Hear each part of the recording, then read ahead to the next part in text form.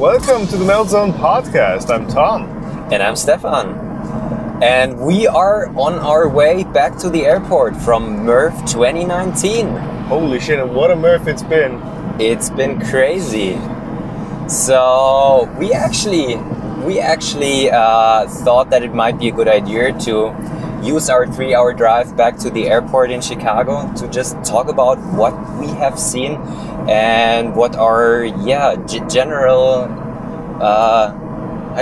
impressions. How our impressions were of the event. So it's Monday morning now.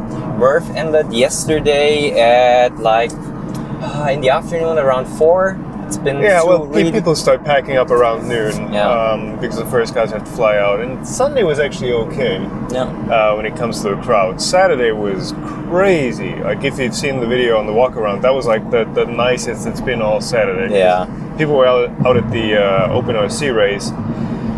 But man. Yeah. But yeah, Stefan, how are you doing? How are you holding up? Well, I'm feeling better now, but since we arrived Friday in the afternoon, it was really hard for me. So we had been up for 24 hours. I'm really bad on sleep deprivation, so we ended up being there something around 10 o'clock at night. But I was. Let's not do that again next year. Let's just fly in a day earlier. Yeah, we need to. It would be great to just have one day of relaxing a little bit and getting used to the other time zone. But yeah, otherwise it was crazy. So usually you have been there last year. Once, first time. Yeah, I was just as flashed as I'm this year. Yeah. So usually Friday is just for people getting their stuff there and just putting everything on the tables. It's not an official day of MRRF. It is actually. So Friday, the evening, it's from 5 p.m. or something. Officially, it does start on the event, but it's you get together, you can see people. Apparently, Joel actually got the majority of his filming done on Friday. That was probably a good thing. That was a really smart move of him. So I helped you out filming some of the interviews on Saturday. And my main task was just standing around of the tripod that nobody trips it over. But it was crazy. So but you were reluctant to go at first. You were like, it was really gonna be stressful. And, it's gonna be stressful. You seem to be enjoying yourself too. I was enjoying myself so much. Yeah, I wasn't really sure at first if it is a good thing for me to go there. Just the amount of stress being there just for a weekend, doing all of the traveling and things like that. But yeah, after the 2 days now, I enjoyed it so much. It was so nice to see what people made there and showed off there. And even more impressive for me was just interacting with the community, meeting people I have just known from the internet. Yeah, because if you're just on Twitter or YouTube comment sections, you maybe don't even have the names of people. You have nicknames. You don't get a face. Yeah. You don't realize how enthusiastic or how much people care about the stuff they're talking about. Yeah, and the cool thing was that you feel kind of like being a nerd, and I was it's always the thing, talking to other people about the things I usually do. I feel kind of weird because I do kind of things which are not that common under my friends, at least. But being there, everybody is kind of a nerd. Everyone really appreciates what you're doing, and that's just so cool. And I mean, we've talked about this, or everyone's been talking about this last year, and in MRRF in general. It's in the middle of nowhere. You have a 3-hour drive from every major city. Goshen, Indiana is it's a huge event for them. All the hotels are hey, welcome 3D printing convention guests and all that. It's everyone who is there wants to be there. Except for the few people that are local, but everyone took a trip and took the effort to get here, and they want to be here. It's not like at a trade show where someone makes you go. Yeah. So it's a really great just spirit. And it's going to be interesting to see where they take it next year because it's outgrowing itself. Well, if you guys have been watching Tom's walk around video, which he did on Saturday, you know how crowded it was, he just like plowed through the masses because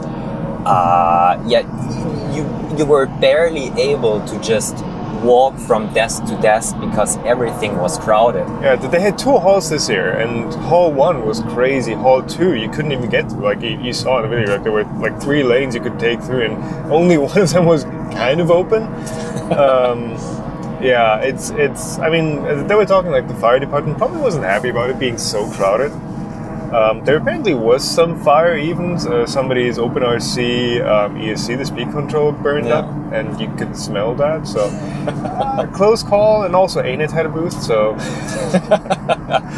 I'm surprised those guys were let in. But yeah, jokes aside, it's going to be interesting. So there are talks about whether it's going to have to be earlier or later because the state fairgrounds that we're at. Also have like cattle auctions and all that going on at the same time. So like the 2 buildings MRRF had this year, that's like the max they're going to get. So either move to a different location or do a different time frame or something. But but we talked to the people in the hotel this morning. So if you would like shift the event a couple of weeks later, this is more becoming the busy time also of that city. So hotel prices will rise, and that is something which is not that positive for the event itself. Goshen is not an expensive city. It's not an expensive city, and I was quite happy by the amount of money we paid for the motel. You weren't happy with your room. No, I'd rather pay $20 more and get something a bit nicer, maybe. I'm not a motel fan in general. Yeah. Plus the trains, that's the one thing you don't realize. Like there's a train line going through town, and every train honks while they go through. So like every 30 minutes at night, you just hear that, and it's a couple hundred feet from the hotel. Yeah, I was sleeping with earplugs. I did totally fine, but not everybody really is happy about sleeping with earplugs. No, I can't do that. So what did you see? What did we see at the event? I actually kind of have the feeling that I still wasn't, even though being there for like 2.5 days, I wasn't really able to see everything. Oh, for sure. Like there were so we probably missed more things than we saw. Yeah, definitely, because you always need to take some time talking to the people at their desks. Everybody's really making interesting stuff right there. And everyone who's showing off stuff, there's more to it than you see on the surface. For example, Martha, the 3DP Iceland guy, doing his. You walk up to the booth, you're like, okay, he's got 20 satellite images that he printed, or 3D satellite reliefs. What it's called? Topological maps, height maps. Yeah, exactly. Yeah. He's hand painted them. It's like, oh, cool. That's what you're into. Like, no. He is the only guy who has a good map of Iceland, because apparently that's not a thing, and he goes out and flies his drone and creates photogrammetry maps out of the imagery he gets, and then that map data gets used to search and rescue lost tourists or people who are out hiking and saving their lives. Like, there's this much you see when you actually see the booth, and then there's this whole other story and the background to it when you actually get talking to people, and that's, it makes you realize, like, even if things seem insignificant at first, if you might look at it and brush it off, everyone has more of a story to it. Yeah, definitely. And I have never been to a maker fair before. I've only been to like TCT shows, and on TCT shows you have no comparison. Companies there showing off their stuff, and alright, they also have interesting things, but they're there for selling their stuff. At MRRF also some companies were there showing off their products, and that's totally fine. Yeah, of course, sponsors. They make the event happen. Yeah, right? They make the event happen. Thank you to Pusha 3D for sponsoring my trip to MRRF2019. But they were in the minority, so I guess 3/4 of the tables were just occupied by hobbyists. Okay, you have the companies taking the walls on the outside. They're like encircling all the hobbies, and then there's like 3 rows of table in the center where it's just people bringing printers, people bringing 3D printed Nerf guns. That's a big thing this year apparently. You know, just showing off projects. I mean, we talked about that too, where it's like even at maker fairs, you saw that trend of like 3 years ago, half the maker fair was 3D printers. Then it got a bit smaller, and you see that shift of people are just using 3D printers for them being I should put my hands on the wheel. I'm sorry. I'm steering with my leg here.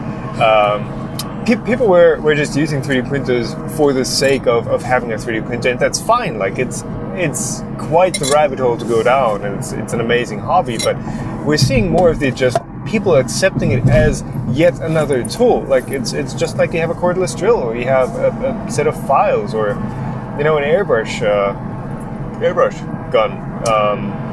The 3D printer is just another means of making things, and we saw a lot of that at MRRF this year too. And I think that's fantastic to see, because it just means like we've made it, right? Yeah. One of the bigger booths was 3D Gloop, and you said you don't want to get into that, but Oh hey guys, Future Stefan here. I actually need to add some small correction right here. I unfortunately mixed up dichloromethane and methyl trichloride, so chloroform. 3D Gloop contains the first, so not chloroform. Though not the same, they're both pretty similar and pretty nasty. Use them with great care. I hope you can excuse that mistake. And now, back to the show. So we were actually discussing yesterday. So I have seen Joel's video about using 3D Gloop, and I was talking to the 3D Gloop guys. How was he using it? Responsibly, or? I don't remember. Was he doing it on his set? I don't know. Well, maybe let's get back into that later. Gluing 3D printed parts is something which, works with epoxies, works with super glues, but you still have a layer of glue in between of your parts, and this is usually the weak point of your parts. Yeah. You can glue ABS by dissolving it with acetone and then putting the parts together, and then you get a real physical connection between the plastic. It's welded, right? It's welded. But with PLA, that's kind of difficult, because PLA is only dissolved in not so many solvents, let's put it that way. So I also talked to the guys a little bit. I think I really like the product, but we were discussing yesterday what they are actually using to dissolve the PLA.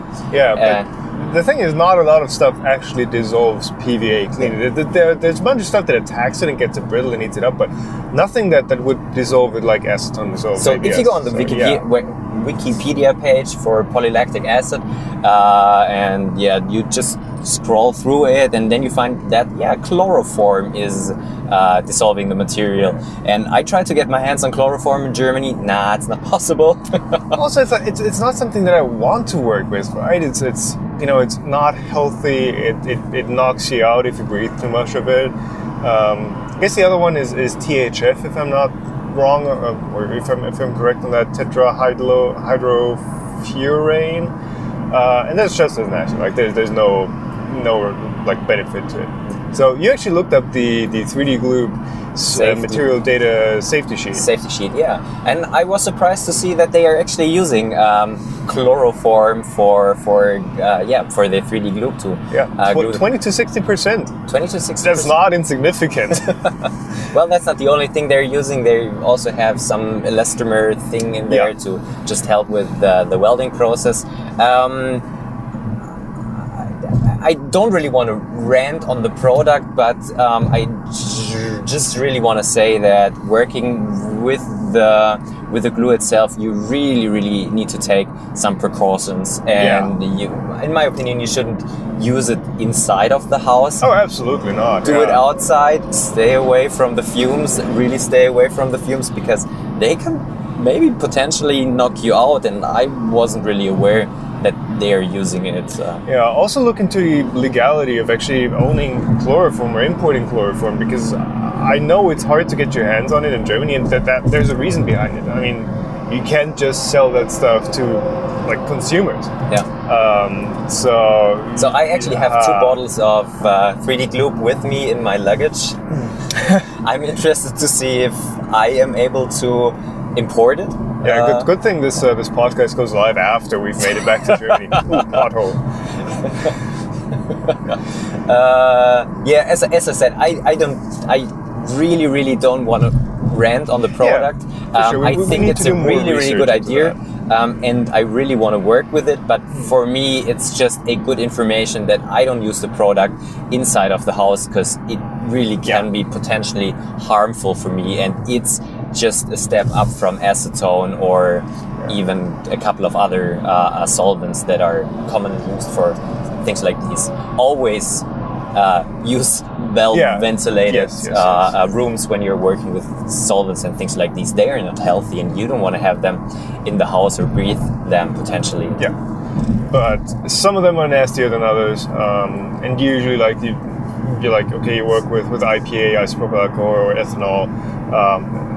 People are usually like, that's fine. Acetone is also. I'm also like, okay, it's, you know, if you're a bit careful, like I'm comfortable working with that. Like chloroform, MEK, which is also great for dissolving ABS, for example. Those things are just like, they're like industrial grade solvents. But enough of that. If it's a product that works well, I'm sure there's an application for that, and of course the legality and safety things. It's just something that you have to be aware of, like what you're using and what precautions you should take. Same with like SLA resin and all that sort of stuff. Yeah, it's the same thing.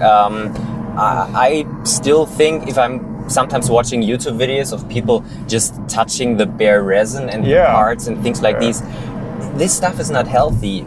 Pay attention, use gloves, use well-ventilated areas. We've already been talking about that in a previous podcast, that you feel that you're kind of allergic to the resins. If you get too much exposure to epoxy resin or other resins, by the way, if the audio just got better, we have like new pavement here. Yeah, it's so nice. I feel like I'm reacting more to like resin fumes than I should. So I don't know. It's just something that resins do. Yeah. Talking of resin, how many resin printers did we actually see?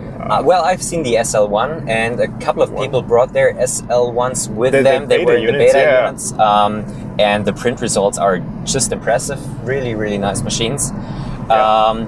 The TiVo, no, not the TiVo, the ANET booth, they were showing off a resin printer. I have seen that. Yeah. But to be honest, I haven't seen that many more. I could be wrong there. Maybe I forget something. But I don't know. Have you seen any others? Well, I've seen some here and there, but like that big push that people keep predicting, like resin is there, and it's like better and it's more high detail. Yes, that's true, but it's more expensive, and it's, well, materials wise. And it's just a pain to use still, even if you... yeah, I saw that too late, sorry. Yeah, it's still a pain to use, and maybe it's not the best machine to bring along, because you have liquid sloshing around, or you have to really clean out your vat if you want to transport it. So, yeah, the SL1 was really like the big one that we saw, and I did talk to Joseph about it. Apparently now they're finally starting to ship. It's like the never-ending story with Crucial, like on-time shipping. Well, need to work on that. Better ship out a product that is thoroughly tested than shipping out products prematurely, and then having to deal with customers that are not happy about their machines. And the SL1 is quite an expensive machine compared to like a one-hot duplicator. Yeah, so or the machine any itself cubic is photo like on those. 1600s or 1600 $12.99 pre-order, and $14 or $15.99 is going to be the regular price for... hold on, I might be confusing price, because there's a kit and there's an assembled one. Yeah. So I think that's $12.99 and $13.99 for the kit, and then like $14.99 and $15.99 US for the assembled unit. And then you can also get the set with a CW1 with the cleaning station. Yeah. And which I think is absolutely worth it, because it's... The cleaning station is how much? I think if you buy it as a set, it's another $200 or $300, and if you buy it separately, it's it's $4 or $5.99. So. And the cleaning, the CW1 is not just the cleaning station, so it has a container where you put IPA in and a magnetic stir bar. Isopropyl alcohol, not India Pale Ale. IPA? Yeah, IPA. Yeah, sorry. Yeah.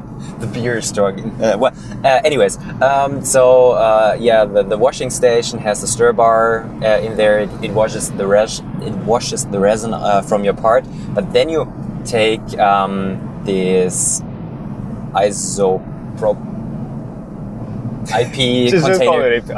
IPA container from the machine, and you can also use it as a curing station. And a curing station does not only mean that you have the UV LEDs in there, it also means that the chamber is heated, and that's really important for... Is it actually? I thought... no I think it's actively heated. It's actively heated. I thought it had like just a few degrees, that because there's like components in there that generate heat, it would just rise, but okay. So depending on the resin you're using, it's definitely a good thing to cure your parts at elevated temperatures. If you, for example, take a look at the curing station that Formlabs is selling, a couple of the resins are actually cured at 80 degrees Celsius. Oh wow! Okay. Because that just helps with the polymerization.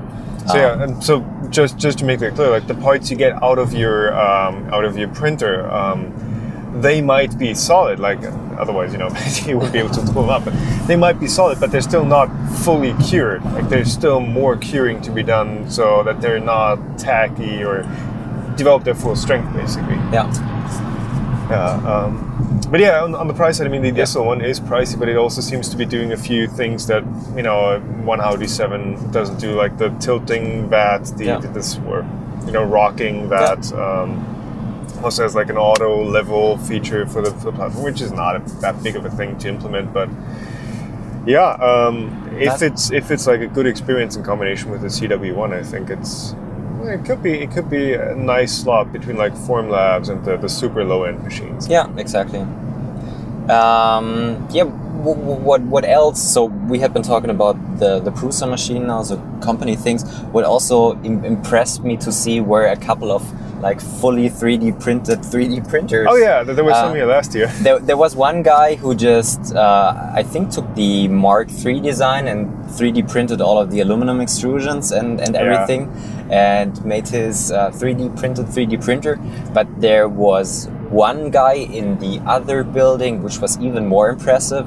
He 3D printed all of the linear rails. He 3D printed all of the lead screws. He 3D printed the bearings themselves. He 3D printed even the belts that he was using.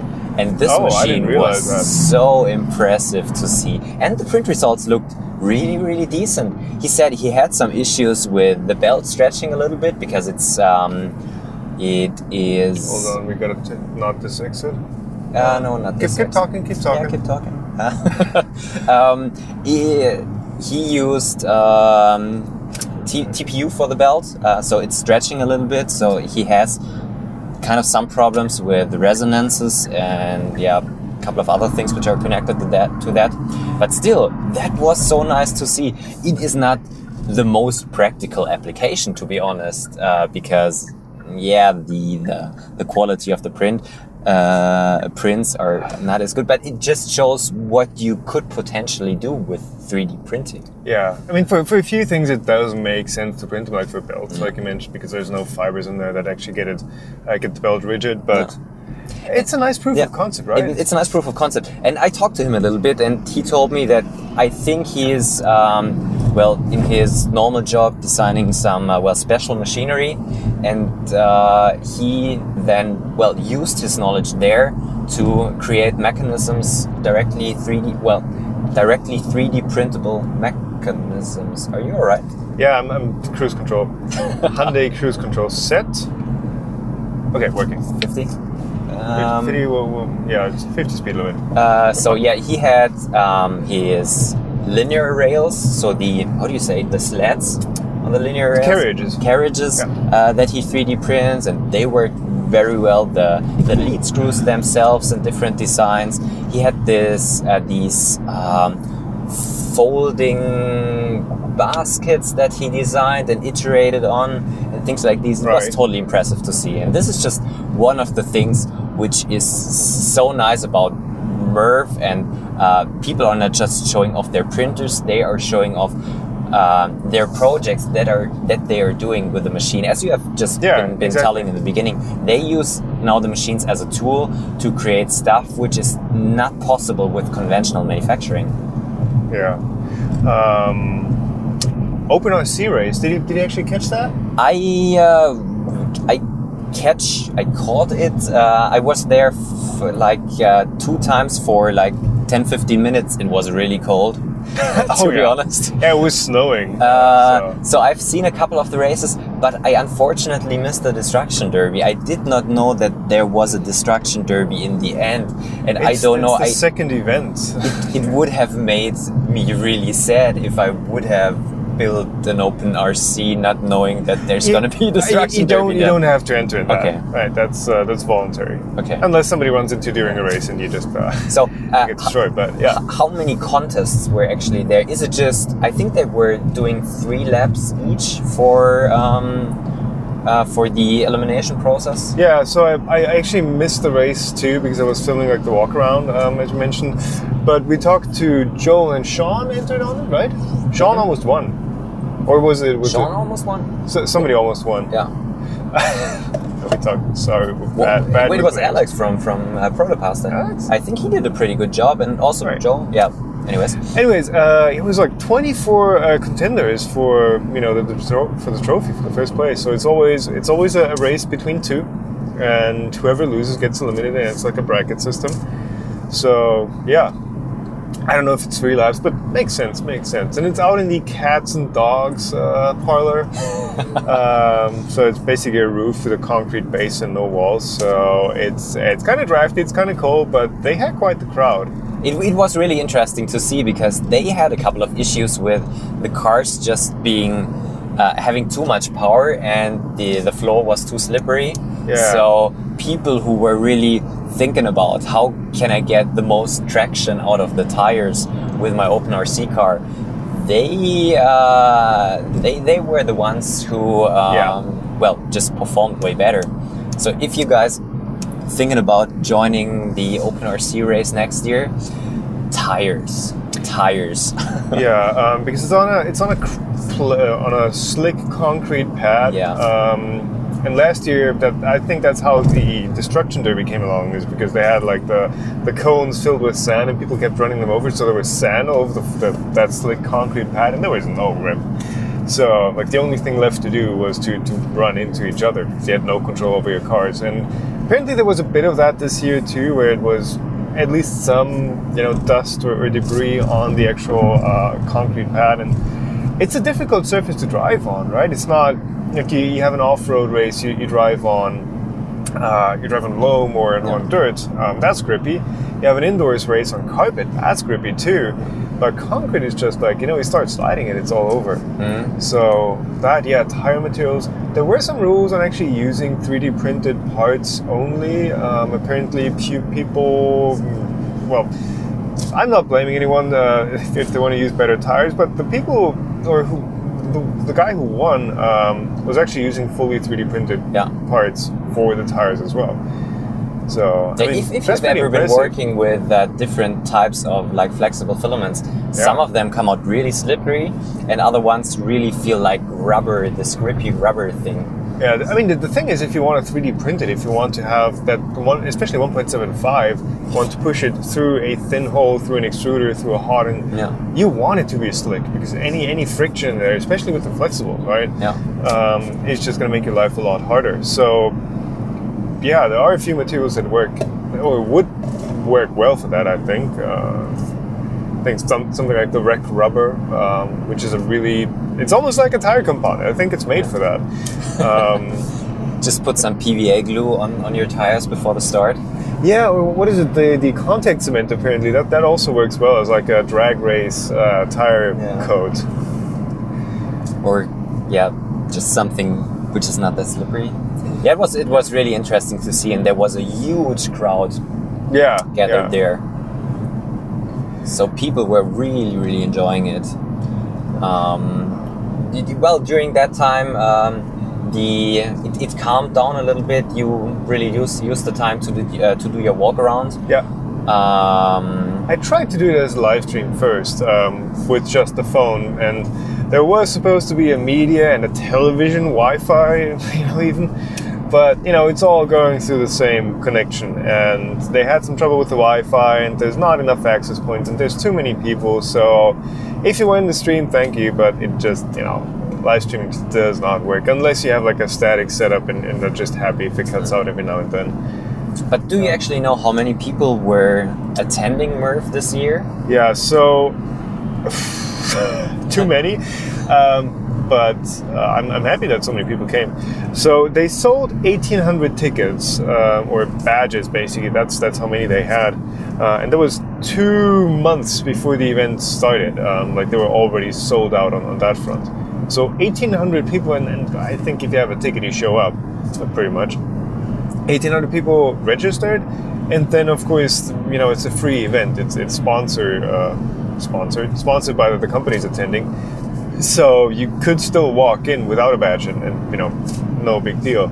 And I hear they didn't keep count, but if I'd had to guess, and again, we guesstimated with Joel too, we'd say like 3,500 people probably were there. So quite the crowd. Quite the crowd. Yeah. So Saturday was the busy day. Sunday morning, I guess some were still kind of hungover, so it was really relaxed Sunday morning, and I think you also took the opportunity to film a couple of more interviews. Sunday morning was fantastic.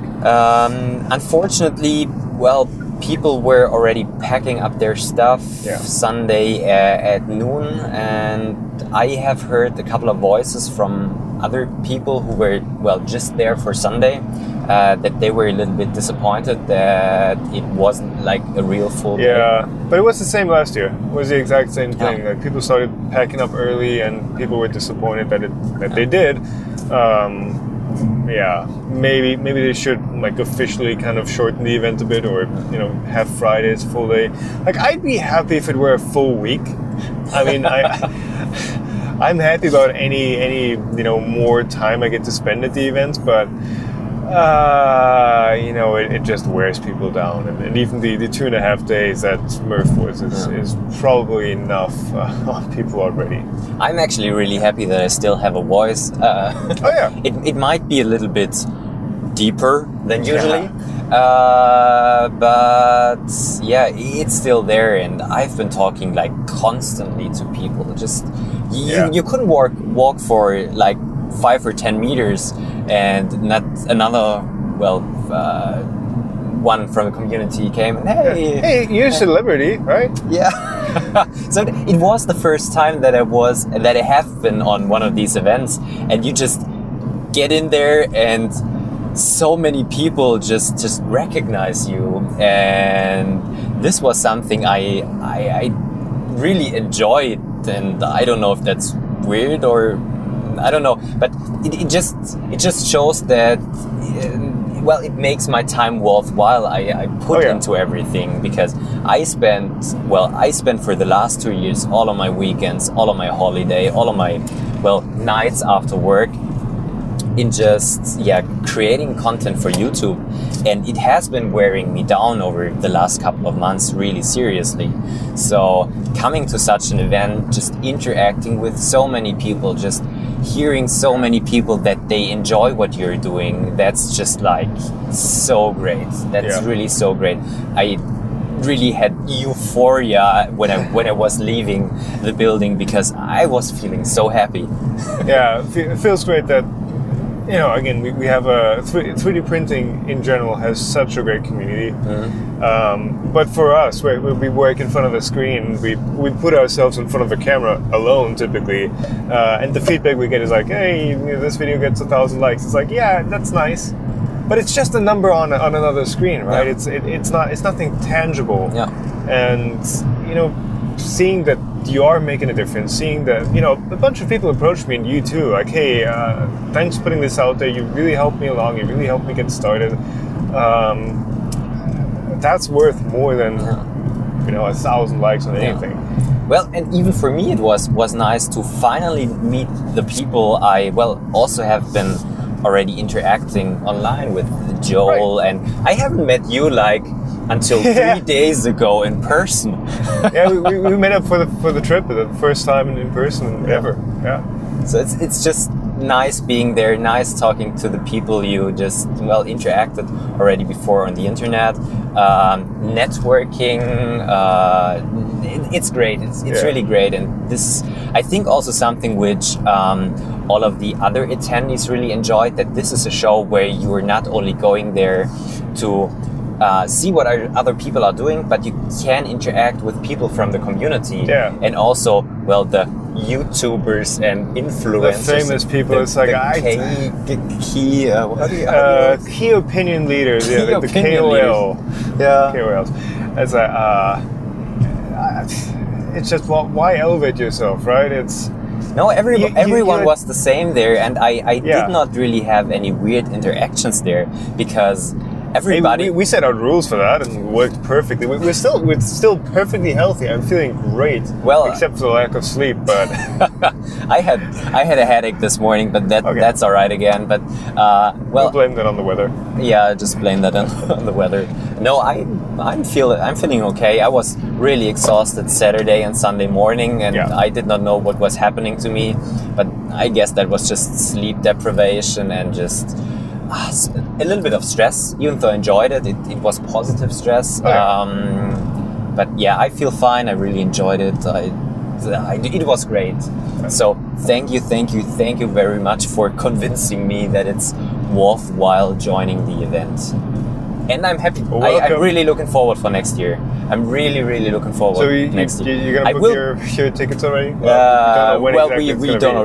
We don't yet know when it's gonna be. Yeah, just book like a month, right? you can take a road trip around the area. Yeah, maybe. This will definitely be an event and an experience for myself. I will be telling to many of my friends for such a long time because, as I said, I was feeling so happy when I was there.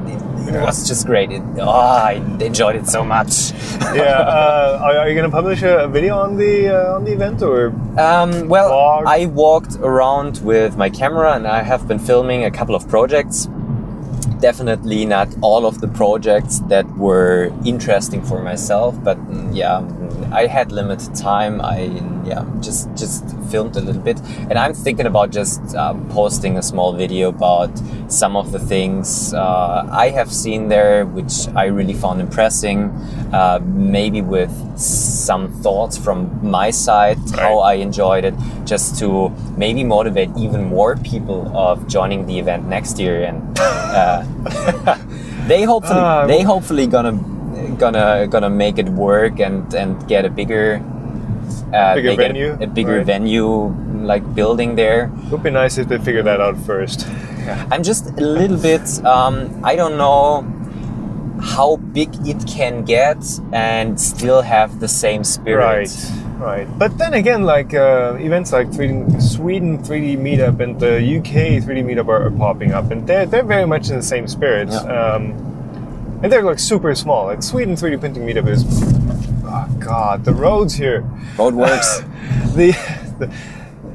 At least they're renovating the roads. That's nice.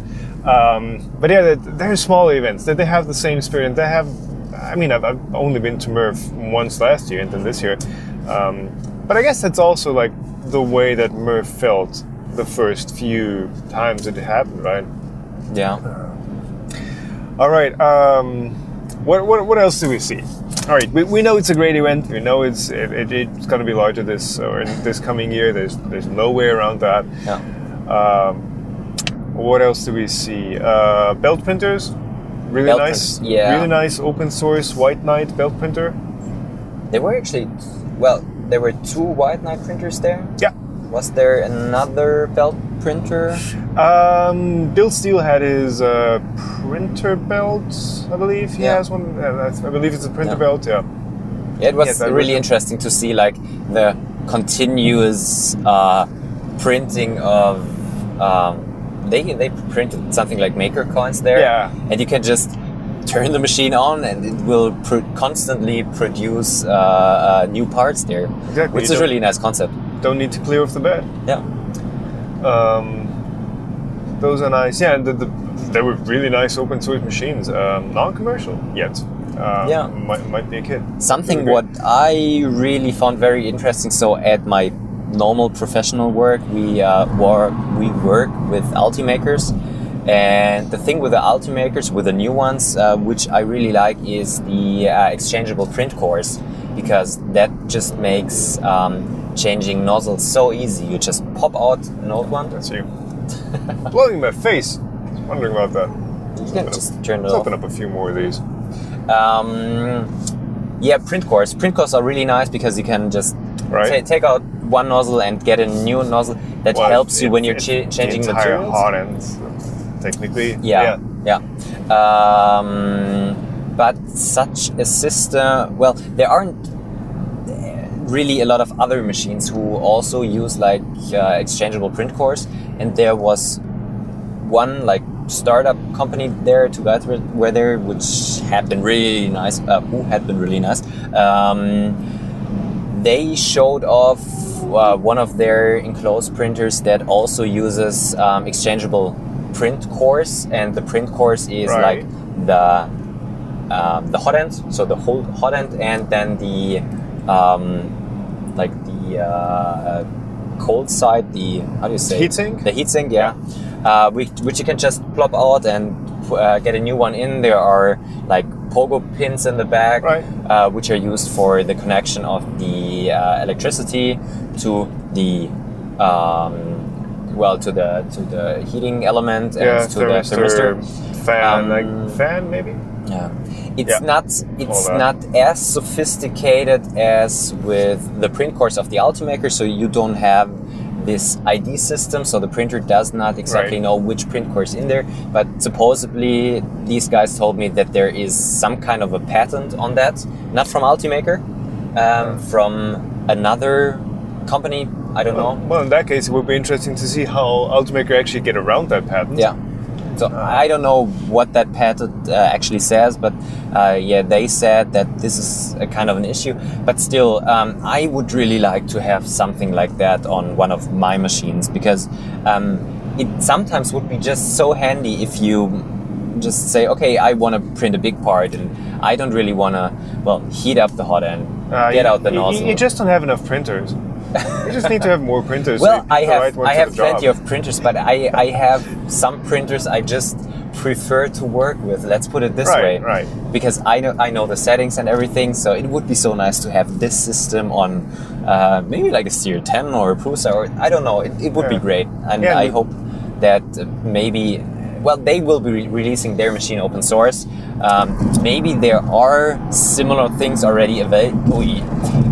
The roads are great here. The roads are great. They're great again now. I don't know if something like that is already available, but if it's not available, please do it for me. I would like it so much. Yeah, with a system like that, of course, you profit even more if it's not just one single machine with one set of print cores or whatever. I think that's kind of what we're seeing with the BCN Sigma system, where they have their hot ends, which are now made by E3D and are somewhat easily replaceable. It's 2 screws and a connector. It's still a bit of a pain, but they have like their own hot end ecosystem, so you can only use their hot ends, and you can only use their hot ends on their printers. So there's not really much of a selection happening there. There's not really much of an what do you call it? Like an upgrade market out there. If it's, for example, compatible to E3D V6 stuff, like you're gonna get everything. You're gonna get the nozzles, the heat breaks, the heat sinks, like from everyone in all different sorts of materials, configurations, all of that. And for example, with the Mosquito hot end, I finally get a chance to talk to the guys in person, unless you actually missed them. They're doing very much the same thing. So they have I mean, their hot end is mechanically pretty impressive, but they're still, like, size-wise, it still fits into, what a V6 would be, or what a Creality hot end would be. The nozzles are the same M6 geometry as the V6 nozzles, so they have a new product, but it's not really a new, like, separate niche. It's like it just is a natural extension of what's already out there. So, and the same with like print cores. I don't think it makes sense, or that the replaceable hot ends. I don't think it makes sense to just have that for one machine. It really needs to be something that is a standard, that is like well standardized, and that other companies can also pick up, because it's a great system, right? Especially when it comes to different nozzle sizes. Yeah, I was swapping a nozzle on a V6 or with a thread. It's like, it's not that hard, but plopping a hot end in and out is just faster and easier. Yeah. So, was also really something really nice to see. What else? 3D printed speakers. 3D printed speakers. Yeah. I was so happy to see two booths, 3 booths? Yeah, two booths. Yeah, that were actually showing off 3D printed speakers. I talked to I forgot his name and his company, but you're gonna see it in the video. I've already talked to a guy last year who was showing off some really nicely made speakers, and they're gonna go into like the high-end market. He was here again this year, and apparently his design is much closer to a product that's actually going to go out there. And they sounded really nice. And I talked to him like, hey, how well did I do with my speaker kit? And I was like, it's educational. It's all right. It's educational. No, here's the thing. Like, it does what it's intended to do, exactly. right? It's not intended to be like the best speaker ever. Like, I'm using like $1 drivers. Like those sound okay-ish. But what's actually the intention behind their 3D printed speakers? Does it add additional value, or is it just like you can create shapes that weren't possible or weren't easy to make before? So the speakers he's showing off is a closed enclosure. I'm lacking the proper English speaker, the cabinet, the proper terms for all this stuff. So it's a closed cabinet. It has separate cavity for the tweeters. So it's like not a it's not a ported or a passive membrane or particularly intricately designed case, but it looks really cool. The baffle geometry on the front is apparently pretty fine-tuned, and it just lets him do different looks for the speakers, right? Not everything has to be just the plain box. And I mean, he uses a lot of material. He uses protopasta carbon, I think, for the most part. And it's really rigid, and it sounds good, and for him it's just a means to produce these things, right? He has his CAD design, can print them off, and there you go. That's the larger ones. Those are going to go on sale, and then he has also like a smaller one. It's like, big mango size, I guess, or 2 mangoes. And he wants to provide that like as a kit to experiment with, put different drivers in, and play with all those things. So yeah, a bit of both. Though, admittedly, speaker design might be even more nerdy than talking about 3D printers and nerding out about those.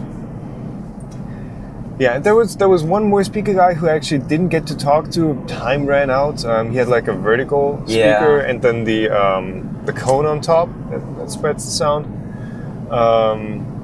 Don't know what he was about, but those looked really nice too. Yeah. What also really impressed me quite a bit, that there were really a lot of young kids there who were using or having 3D printing as their hobby. You actually talked to one of the young guys who created 3D printer out of like CD drives and stuff like that.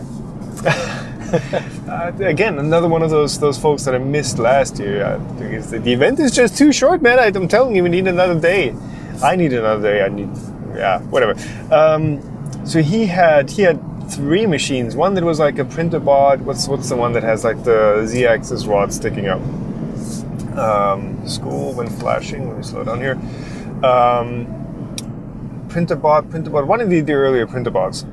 He designed one of them from scratch. That was nice. He also designed what he said it was 40 or 50 bucks that he spent on it out of DVD drives, where he's using the laser mechanism that's actually moving the laser head back and forth for X, Y, and Z. So that's pretty nice to see, and he's using all standard electronics. Apparently, it's the same 4-pin stepper motors. Yeah. I think like he's probably got the cheapest and the smallest build volume printer at the event, and I would agree with him there. And he could print 1.5 or 2 by 2 inches, maybe 5 centimeters. That was nice. He also had a printer that is super long. Yeah, it is, I think, a modified Tronxy, Tron XY X1. Or is it Tronxy or is it Trong XY? Trong XY1? Something like that. I call it Tronxy X1. I think most people pronounce it Tronxy. Yeah, but then we get into that entire pronunciation thing. But So the Tronxy usually has a build volume of 150 by 150 by 150 millimeters. Right. And he just extended the axis, especially the x-axis, I think. Is it X or... It depends on which way you look at the printer, right? But he had a 50 centimeter bed on there. Yeah. And it's just riding on long linear rails. The table itself is kind of bracing it. So that's really nice. He just has like a glass sheet in there. It's not heated. It looks pretty wild. 2 aluminum profiles on the edges, and then just a 3mm glass sheet in between. And he was printing long stuff on it. Yeah. Let me see, where are we going? 94 West. We need to merge on the interstate. Yeah. After the merge. So that's his prints look actually really good. I mean that they were warping a bit. Maybe we should get him some magic glue or 3D glue or something like that. But yeah, it's really simple idea, really simple way to print large parts, right? Yeah. What else? I need to merge. Yeah, That's fine. You need to merge. I need to talk. It's it really is hard recalling all the things that I saw there, because it just became a blur. Yeah. As with every event, I keep notes on my phone, and I walk through and talk to people and make notes. Okay, this I need to film, this I need to film, and this I need to film. And then all Sunday was just like, let's talk to that guy. It's crazy. So if you guys ever have the chance to also come to Goshen, Indiana, oh yeah, you do it. Main reason, you get to shake our hands. But no, you don't. You get a fist bump. Or a elbow. Or the elbow thing, yeah. That actually worked out really well this year. People seem to be accepting it. Yeah. So some were a bit confused. They were going for the handshake. I was like, fist bump. But yeah, good stuff. What else? Simi CNC brought out their Part Daddy again. I thought that machine was like permanently gone, but... How's it called? Part Daddy? It's called the Part Daddy, yeah. Part Daddy. Yeah, so the Part Daddy is a huge print volume Delta printer. Yeah, it barely fits into the hall that the event was in. So it's almost touching the roof. It was printing. I thought last year they had like permanently stored it away, but nope. Big printers. Yeah, there was this other Delta printer who, again, I didn't get enough time to talk with him, who has a mechanism to clamp the bed onto the belts and then move the bed itself, and then clamp it back onto the frame, so you could change like the height of the bed inside the printer. Yeah. It's like a 2 meter tall contraption. The mechanism was really nice. I actually took a couple of videos how the mechanism works, and if I ever, am able to finish my walk around video of the event, you guys might be able to see it. This was just nice, like taking regular printers and putting some stuff in there, which just makes it work in kind of a different way and adjusting it to their own needs. So I think he said that he just uses it to reduce the print volume, and it's like easier to access if the print bed is on the height where he's usually standing. And Right. yeah. Paul Poxtelis was there and showing off his like 5 print head printer that he built out of a modified, like how does it say, liquid. Well, he's a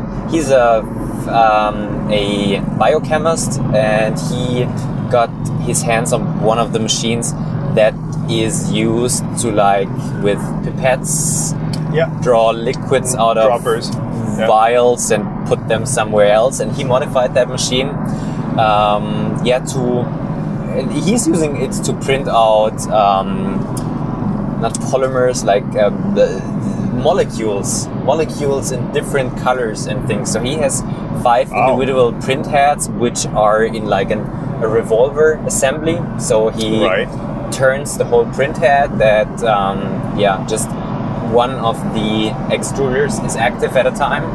And it's really interesting, and it's a really, really interesting system that he uses there. Nice. That was also really interesting. Where was he at? He was just at the end of the building, first one, where the ANET booth was. Okay, all the way to the right. All the way to the right. Right. Depending on where you're looking from. Yeah, well, you walk in the front, essentially. Yeah, exactly. So just so many things, and if you guys were there and we didn't talk about your thing just right now, sorry, but it's just it was so overwhelming. Yeah, I really appreciated everything. So, nice. I have so many maker coins and stickers and things like right now. I really have to put on my wall in my office. I think I just take a big piece of wood and put everything on there. Yeah, I've got one of those IKEA magnet boards. So that whenever I have to move it, I don't have to like rip the stickers off and put them somewhere else. I can just put them on there. So that's gonna get on there. Maker coins. I didn't get to bring any maker coins because my logo is not printable. Like we could print it, but it doesn't look right. But you made maker coins the last minute, right? I made maker coins the last minute. I didn't give all of them away, unfortunately. I feel kind of sad. But you didn't give me one. You can have one. I have plenty left. All right. Thank you. But I always, so if I was getting maker coins, I always gave a couple of them back, and people seem to like it. Just next time approach me and ask for one, even though you don't have one on your own. Yeah, it's not a exchange thing. No. It's nice if you exchange stuff, because you're getting something from them and you're giving something back, but it's not mandatory. Yeah, so we are now finally at the Lake Michigan. So it's just like I guess 1 hour left until we are in Chicago. Right. What are we going to do now? So we still have a couple of hours left until our flight departs. Since the weather is like kind of nice outside. It is way better than last year. Yeah. It is still pretty cold outside, but at least the sun is shining. 45 Fahrenheit. So we're gonna head into the center of the city, and maybe we have like an hour or 1.5 hours left to just grab some lunch and take a look at the shiny nod. I don't know how it's called. It has a name. It has a name. The thing. The thing, which was it actually put there for a world exhibition? I believe so. Yeah. So that I am able to see at least a bit of the city, and people are not really asking me. You've been in the US. What have you actually seen? Yeah, I have been in pretty nice Goshen, Indiana, but I haven't seen any of Chicago so far. So yeah. And then it's 12. Oh no, it should be only 11 hours back in that direction. It's all right. Yeah, we have tailwinds apparently. Yeah. So. Yeah, I'm not looking forward to the flight, but hey, the things you do to get here, in India, it is very much worth it. Yeah. It's an overnight flight, so I hope that I can grab a couple of hours of sleep. I actually bought some sleep helping pills, which might help out there. Yeah, you're gonna knock yourself out. I'm gonna knock myself out. Well, just having like 2, 3, 4 hours of sleep is better than like being totally tired when we arrive in Munich, because I still need to ride back for 2 hours to where I'm living. Right. Yeah, it was a nice trip. I enjoyed it so much. I definitely want to come back next year. To think that I had to even convince you to go is like... if it wouldn't have been for you, I would not have gone there on my own, because... You're welcome. You're welcome. Thank you so much. No, well, thanks for coming. I'm kind of a shy person, and this is the reason. We all are. We all are, but the cool thing is that everyone is shy and weird. And we are weird and shy, and it's totally fine. No, I would not have gone there on my own if it would not have been for you. So yeah, thanks for that. Next year, even though if you might kick me out after you have seen the footage that I have taken with your camera, I might come back. No, man, but thanks for coming along. It's been fun. I mean, doing these drives alone is just... it's more entertaining. It's really more entertaining. All right, and I think that pretty much wraps it up for this one. I'm hoping the audio is okay. I'm probably going to edit this one on the plane and try to fix whatever, road noise we have in here. Let us know what your favorite part from MRRF was, if you saw videos on it or if you've actually been there. Let us know below, and if we're back next year, we're going to keep our eyes out for those things. And yeah, thank you for listening, watching, shaking, fist bumping us at MRRF. See you next year there, and I hope you guys are going to be around then for the next podcast episode in 2 weeks. We'll see. 2 weeks probably, yeah. All right. Have a good one. Bye. Bye. $1 drink. I'm ready. Are you? I'm ready. How much is it? Half a gallon of Dr. Pepper? Half a kilo of sugar. God. I'm as ready as I'll ever be.